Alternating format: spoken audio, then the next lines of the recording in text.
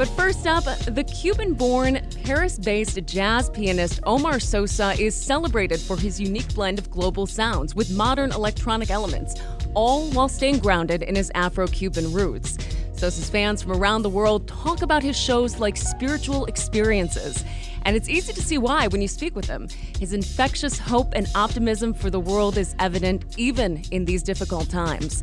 The Grammy Award winner will be performing at this year's Detroit Jazz Fest happening at this Labor Day weekend. And I got to speak with him about the music that's influenced him through his life for our award-winning series In the Groove, starting with his time growing up in Cuba. When I was a kid, I had the great gift had a father. He was kind of melomano. We used to listen every Sunday. We listened a lot of vinyls, and one of the regular sound was Nat King Cole and Count Basie.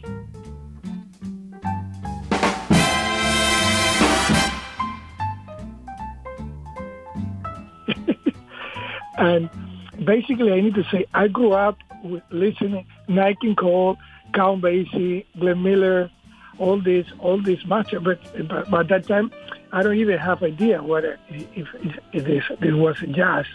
This was jazz music.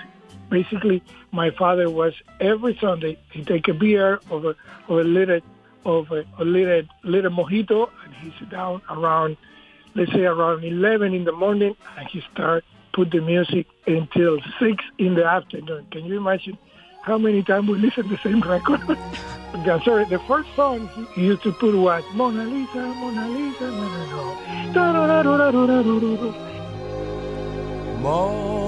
Lisa, Mona Lisa, men have named you. You're so like the lady with a mystic smile.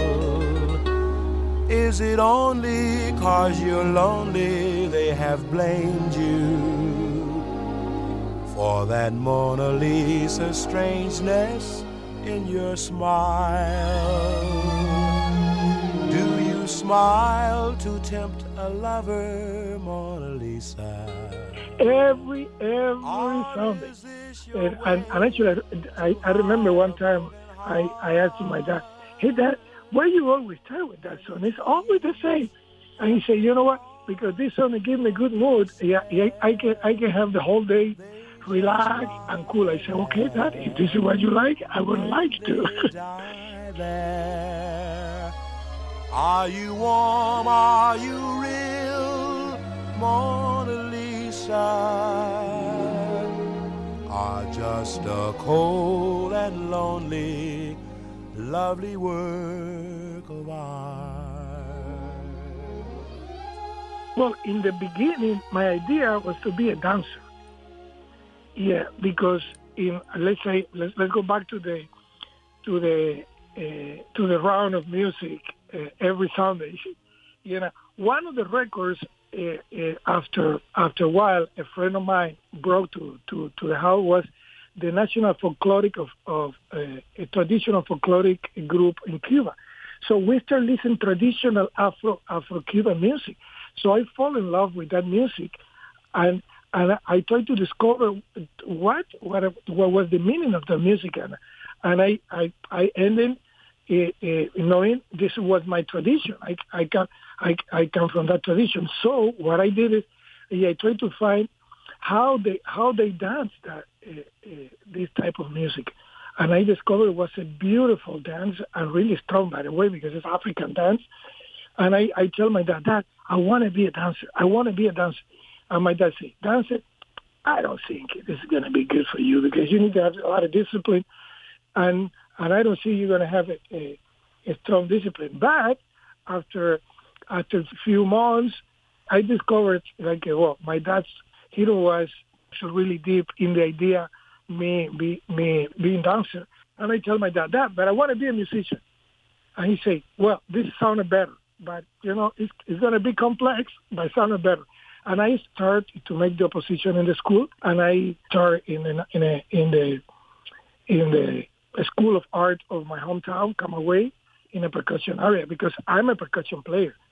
I consider myself percussion player. I love to play piano.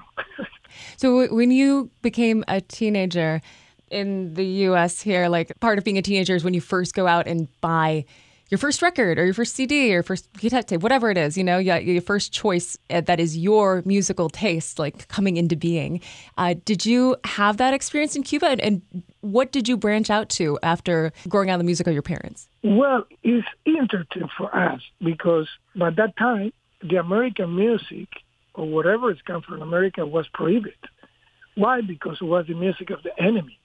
So for us, it was basically impossible to get in the street music. The only way we can get music is through friends, and friends have another friends outside Cuba, and they send a tape or vinyl of but at that time it was a cassette. And I remember the first record was a version the Cuban government did for one record of Herbie Hancock. I think it was Headhunter.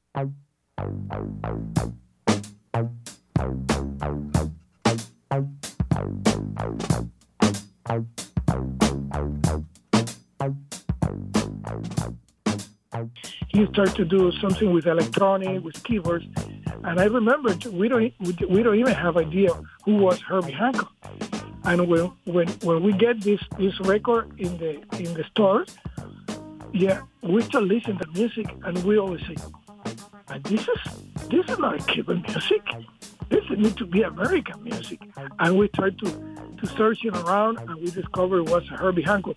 Of course, the record was saying Herbie Hancock, but we don't know who was Herbie Hancock by that time. So this was basically my first album.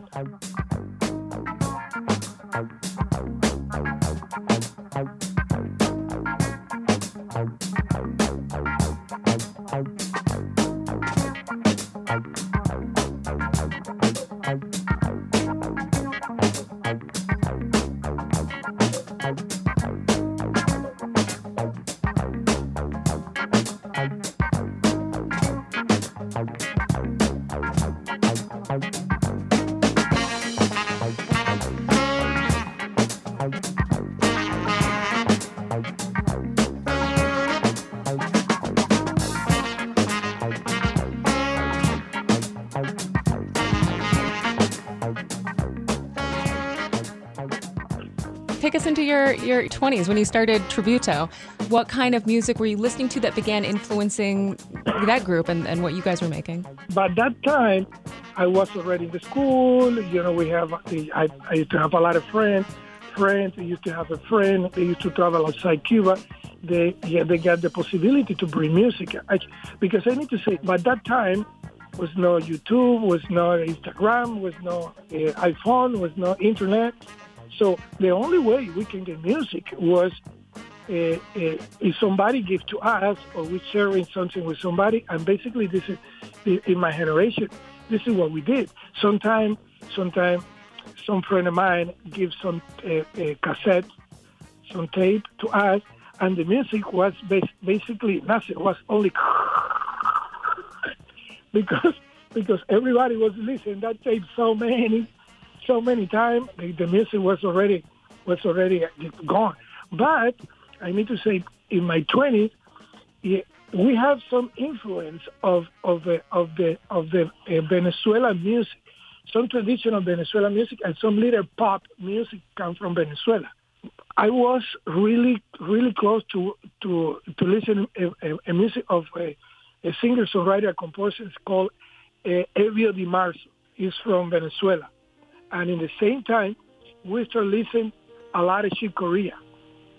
Yeah, because some friend of us used to travel with a big famous group in Cuba called Orquesta Aragon, and his father brought a lot of music, and he brought a collection of Chick Corea records like Return to Forever, Spanish Heart. All this area, and we start to spend our knowledge with this beautiful music. This was my 20s.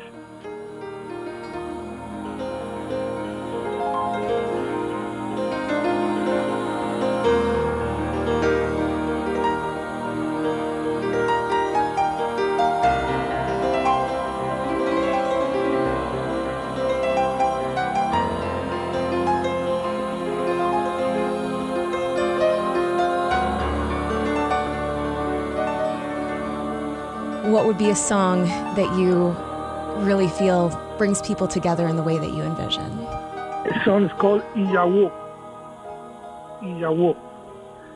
This song is, I wrote that song when I was initiated in the religion, in the Santeria religion.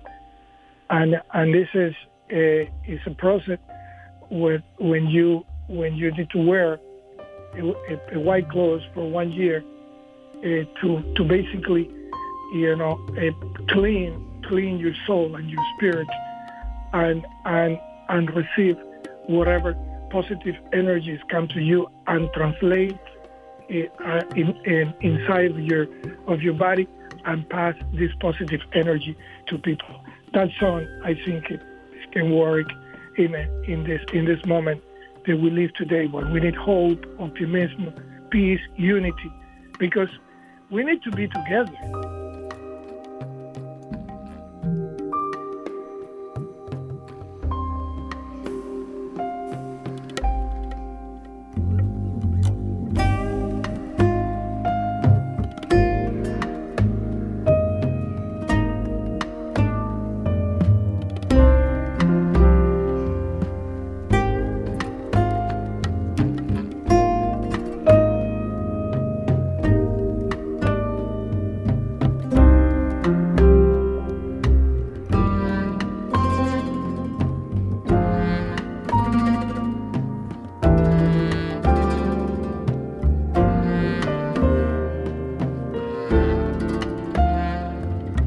Grammy Award-winning jazz pianist Omar Sosa. Always a pleasure to speak with him. He will be playing the Detroit Jazz Festival this year. The lineup announced just this past Wednesday. You can also check him out. He'll be playing the Dirty Dog Jazz Cafe over in Grosse Pointe this weekend. I got to speak with him for our award-winning series, In the Groove. You're listening to his track, Iowa, here on 101.9 WDET.